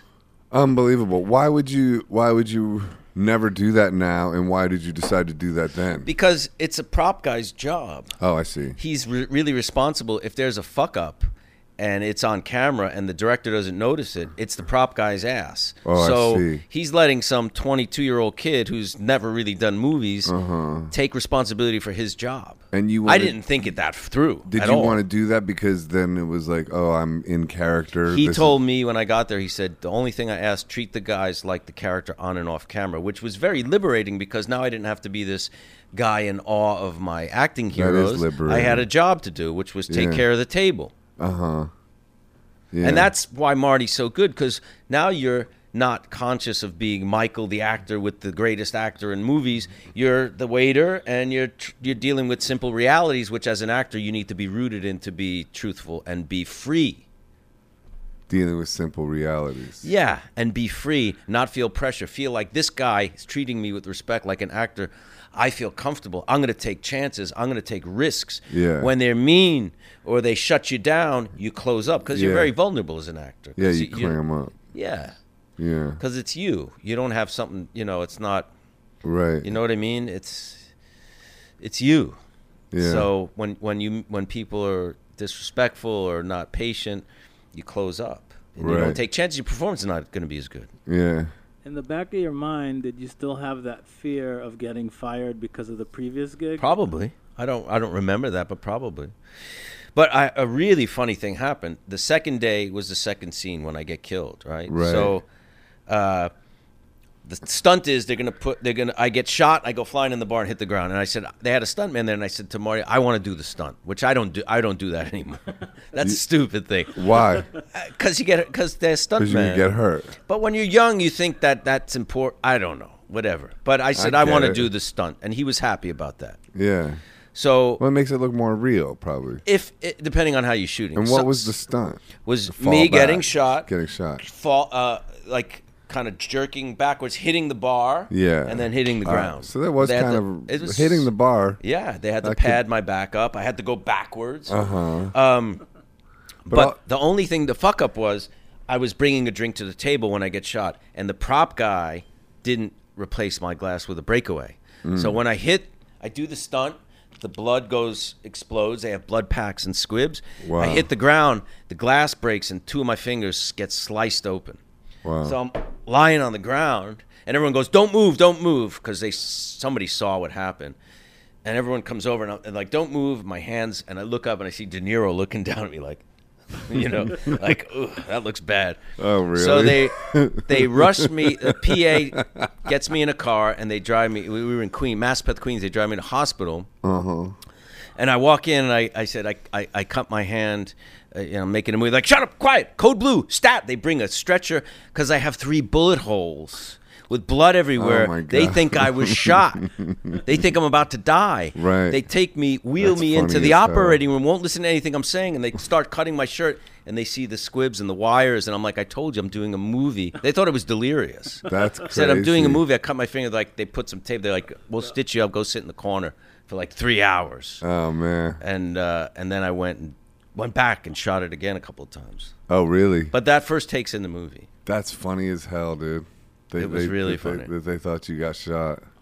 And you would have thought, anybody would have thought that, because literally there were 3 bullet holes with a shitload of blood. Yeah. And it looked like, and it was kind of a rough neighborhood wherever we were. Nobody nobody wheeled you in or took you in. Who took you in? The PA drove me, and we got to the hospital, and then I was talking to whoever was outside, and then they put me on a stretcher. Oh, right, I see. Like they wouldn't listen to what I was saying. They wouldn't listen to the guy. They just thought I was about to die. That's crazy. It was crazy. It really was. Did you learn anything? Did you ask De Niro or Pesci any questions and learn anything from them, or was there not much contact? I didn't want to relate to them as actors because Marty said not to. I see. But I watched a great deal, and what I learned from De Niro was to when you're on set, right? Because there's the set, right? So there's a room that's set up to look like a card room. Then outside of that is like the crew. Like there'll be like the other camera parts and the prop cart and, you know, the craft service table, which is right off set. But when you are on set and the lights are there, you conserve your energy. And De Niro, once in between takes, he would walk away from the set because the set is very tense, right? Yeah. There's a lot of energy there. Yeah. He'd walk away. He wouldn't stand there and make small talk, make jokes, dissipate his energy. And when he'd come back and they were ready to shoot or lining up the shot, he'd start dealing with his props. Like he'd pick up his drink or he'd pick up his cigarette lighter or the cards. Like it looked like someone really conserving energy and keeping things very kind of so all the energy would go towards the performance rather than be dissipated in the daily mundane things that could take, because it's shooting's long days, you know. Yeah. So you might do a close-up of a big important scene 12 hours into your day. So you better have stuff in the tank. Damn, that's insanely awesome to hear. That's like really, you could apply that across your whole life on so many different levels.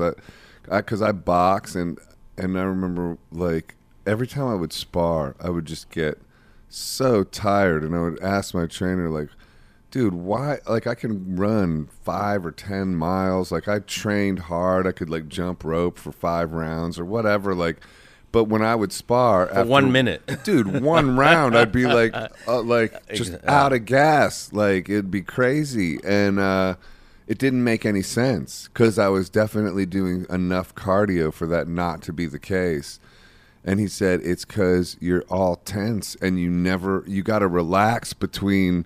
But like you have to find moments of relaxation even within sparring. Right. If you're always tensed up, like that wastes so much energy. So when you said that, it just that makes a lot of sense. Brought me right to that. I mean, like with musical performance, right? When you're going to do a show, Yeah, right? exactly. That space from the time you get on stage, once you hit the stage, right? There's, it's not just you playing music. You're going to a place, right? Yeah, of course. Here. Yeah. And there's you're not gonna like fuck around in between. I mean, you know what I'm saying? It's like there's a seriousness to that space. Absolutely.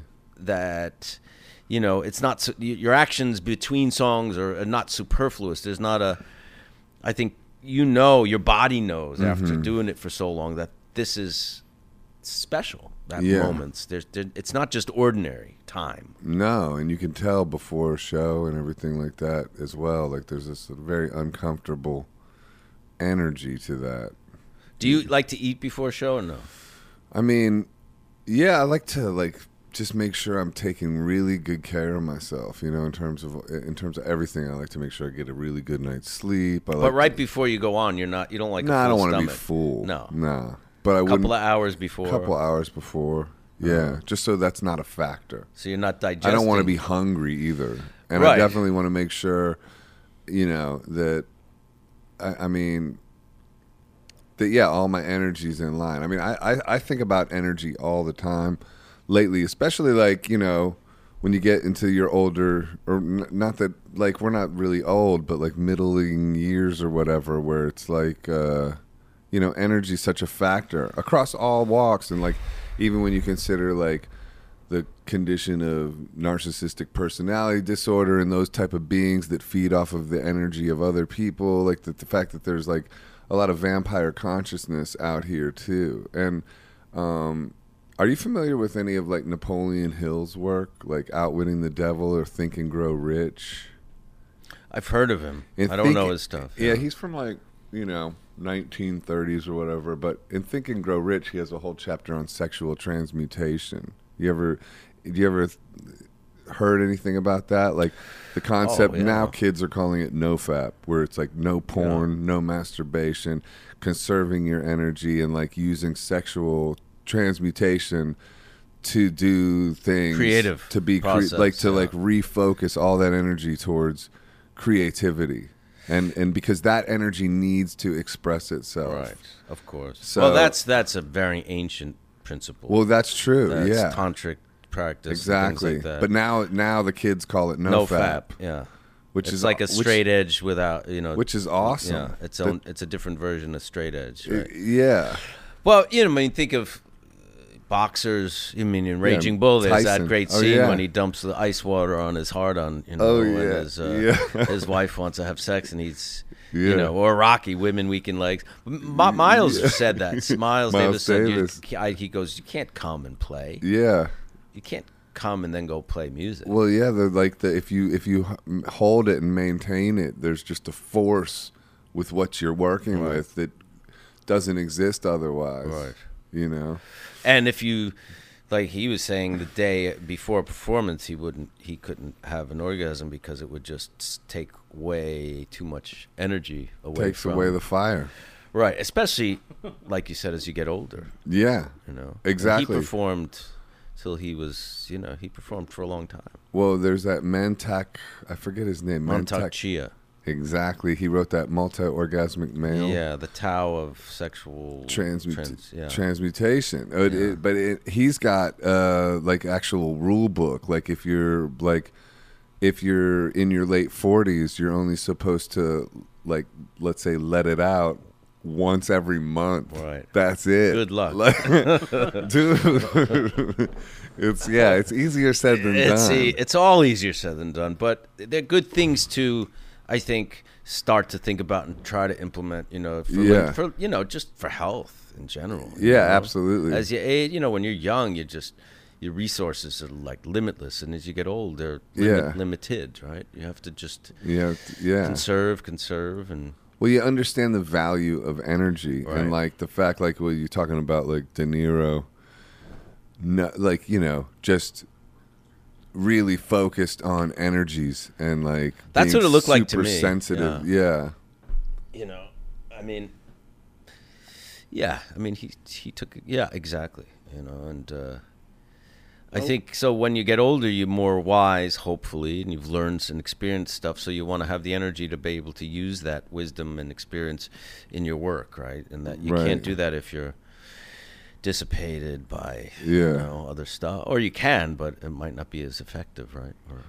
What about Joe Pesci? Did you observe him in any kind of capacity? He was a lot more he was very funny. He was joking around all the time. He's more of a card, right? He's more he was he was very kind, and he was so good in that movie. Well, how is he so menacing? He gets it. I think he gets it, and he was been around it. I think he grew up. He was part of the Jersey Boy. That movie. Mm-hmm. He knew the Four Seasons when they started, and whoever the wise guy was involved with them. I think he come from that Newark, New Jersey. He wasn't a gangster, but I'm sure he knew them back then. He was around that world, so he understood that mentality and what that edge between menace and breaking balls and intimidation, but also weird humor. He got that. He's really good at it. Yeah. So what was it like? How did you end up working with Spike Lee?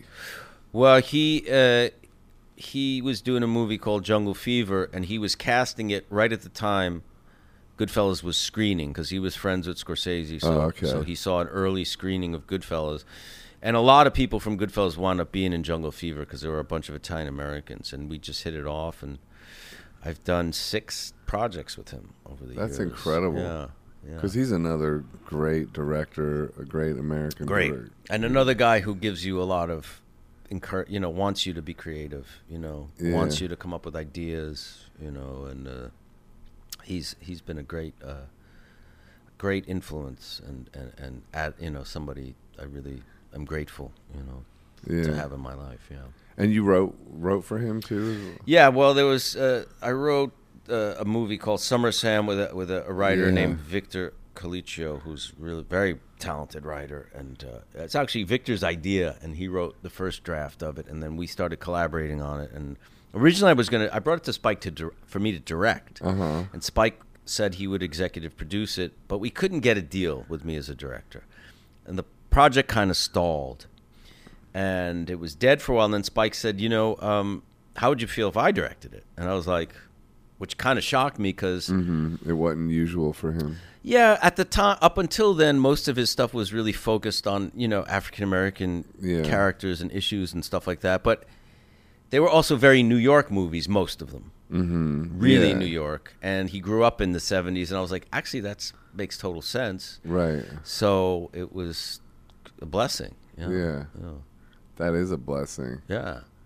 Yeah. We screened it last year at the Metrograph. Like, I think it was an anniversary screening.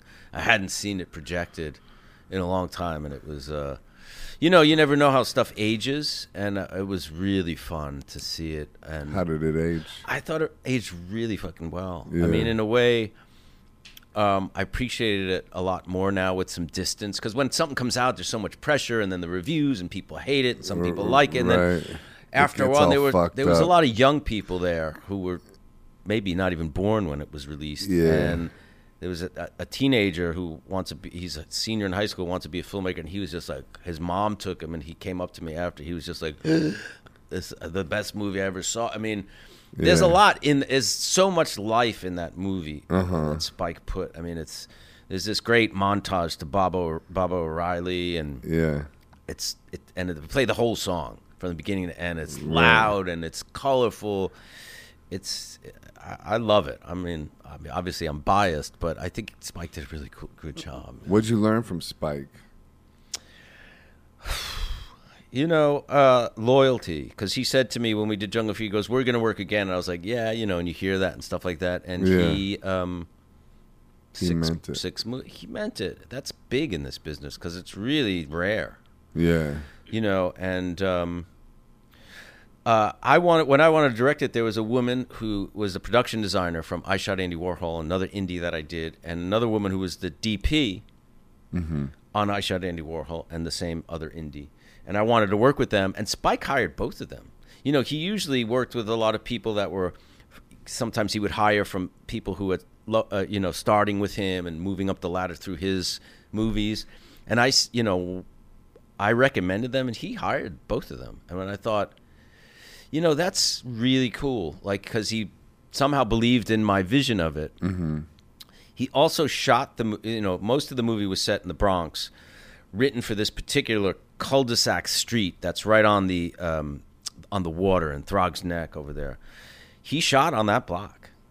Wow. He shot on that block where it was written with people in that neighborhood as extras and stuff. Yeah. That was cool. That is cool. He said, it doesn't look like that anymore. It's better if we shoot it in Brooklyn on this street. It's easier to get it's like, no, we shot on that block. Yeah, because he believed in the spirit of it. Yeah. It's Interesting. Great. Yeah. And that's Spike Lee. He was a big director at the time. It wasn't about his ego. I know what to do. He's like, all right, what are these guys thinking of? Let's make it happen. Yeah. And then he made it his own after. It was great. I loved Do the Right Thing and Malcolm X. Phenomenal movies. Yeah. You're in Malcolm X. I have one little scene as a reporter. Yeah.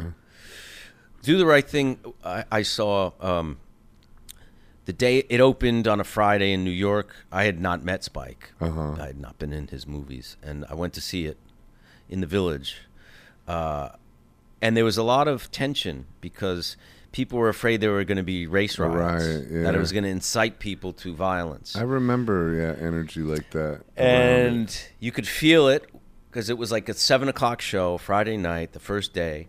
And we were in the audience, packed, mixed people, races and stuff. And we left that theater more united than when we went in. And I thought, that's powerful. That is powerful. We left that theater with more understanding of each other. That was beautiful. That is beautiful. Yeah. That's still my favorite of his. It's great. Yeah. It's just so colorful and just bursts off the screen with life. Totally. Yeah. So I wanted to ask you, have you ever heard of this writer named Dr. Gabor Mate? Because he wrote this book called In the Realm of the Hungry Ghost. So I was wondering, because you have that movie that you direct. Hungry Ghost it's a realm in Buddhism. Yeah, okay.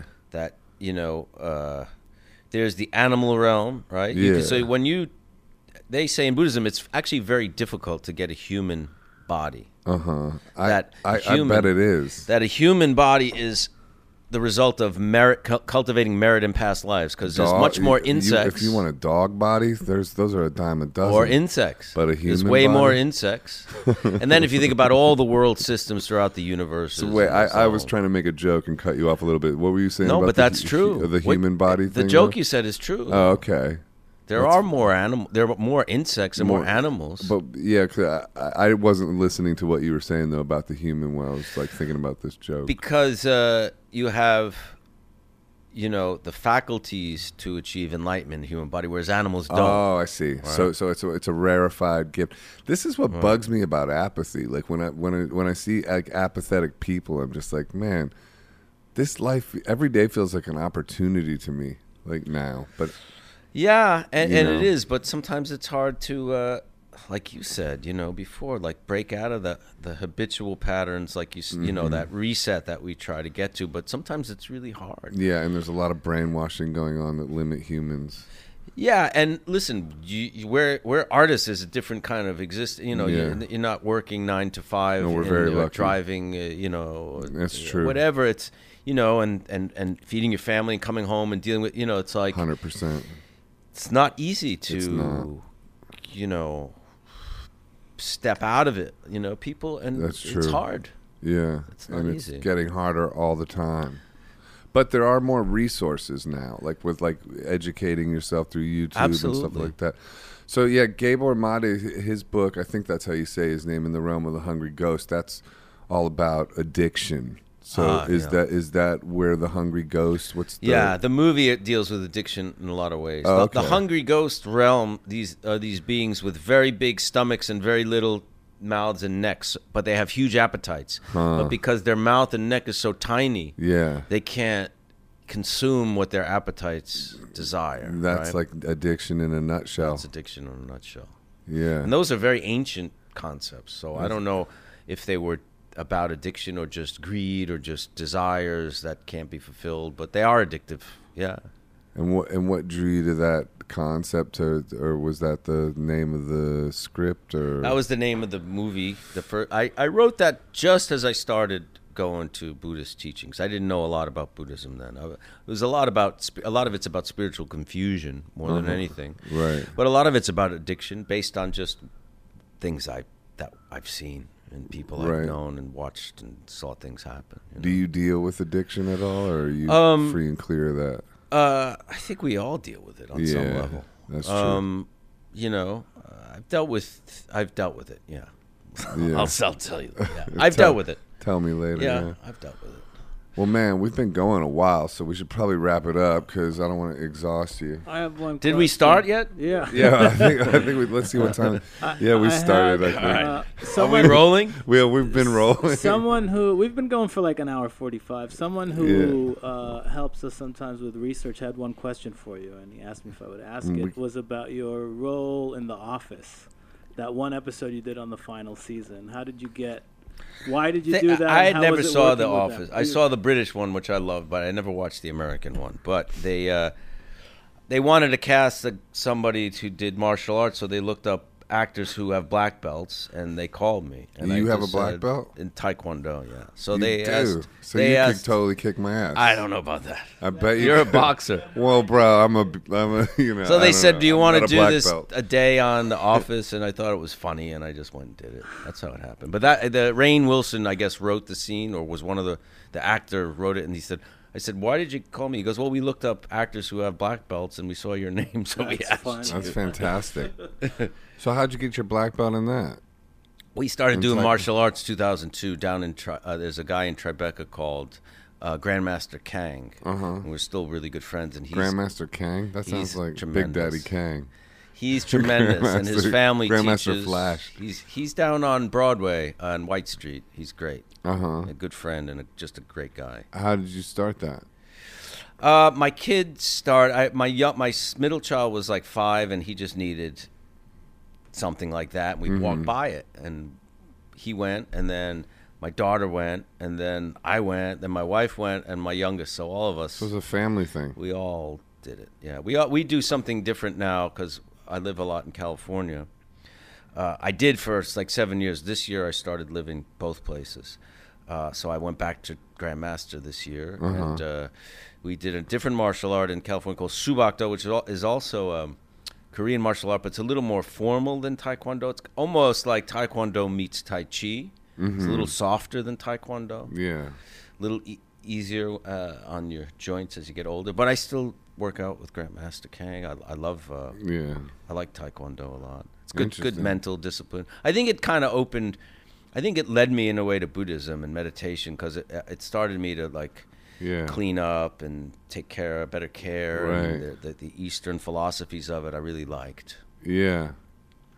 Yeah, boxing has done that for me. Like, you know, and I like having like the yoga practice, but I like having the yin and the yang of boxing and yoga. You know, I like the, you know, that's why you said when you talked about sparring that I know exactly what you mean, because I could do forms and all that stuff for hours, and then you do 2 minutes of sparring, you want to drop dead. Right, and you're drenched. Like, and when you're practicing all your forms and shit, like in your mind, you're like, man, I might be like the greatest boxer ever. like in your mind, you're like, wow, I probably should go pro in this. And then a minute in sparring. And then a minute in sparring, you're like, why am I doing this? As you're getting punched in the face. You're dead. Like, yeah. It's like, wow. What I get that. It's like I get that 100%. It's pretty funny, man. Yeah, like Lou was way into Tai Chi. Are you going in that realm? I've never done Tai Chi. Yeah, me neither. I see it when I run. Like I see like people practice it in groups, like on the East River. And in Chinatown, they do. Yeah, in Chinatown Park there. Yeah, it's beautiful. Yeah, it's cool. It's nice to look at. You know, for me, martial arts, as well as Buddhism, right? It's really about the teacher. I think all the disciplines have their merits and advantages, but if you find a good teacher, right, that's when it really kind of benefits you, I think. Yeah, you're right, because it's not even so much about necessarily whatever it is. No. It's more like just the wax on, wax off type of shit. Yeah, and what they're giving you, teachers are big time, you know what I mean? Yeah. Especially something like that, because it's not just about the physicality. There's a mental thing to it, too, right? Yeah, that's true. I guess boxing, too. I've never done boxing, but I'm sure that has it, too. It's a martial art. It's the same. I imagine it's similar. Yeah. You know, it's like learning, combinations and, little subtle adjustments and all this other, repetition. The balance of it. It's a lot like learning how to play guitar. Right. Doing things slowly until you can kind of speed up. Right. I don't know. It's interesting. Well, damn, that was great, man. That was a lot of fun. Thank Michael, you, Joseph. Thank you for doing this. Yeah, it was my pleasure. Congratulations on your book. Thanks, brother. It's really great. Thanks. Where can people follow you online, or do you not partake? Really? I got my sons. I told them to set up an Instagram because I don't have any social media. So I told the boys, I said, make something so I can invite people to things and stuff. Right. So I don't know if they've done it yet or anything, but you can get, if people want to get the book, they can go to Akashic website or your local bookstore. Independent bookstores are a good thing. Support them. Yeah, and this book is really worth it. It's really good. Cool. High recommendation. Go get it. Thank you, sir. All right, man. All right. We'll see you again, I hope.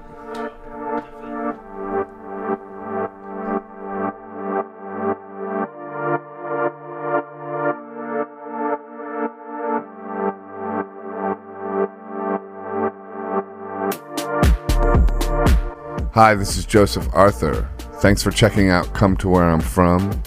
Please support us on Patreon, patreon.com/ComeToWhereI'mFrom. We are an independent podcast, and any contributions you can make are greatly appreciated.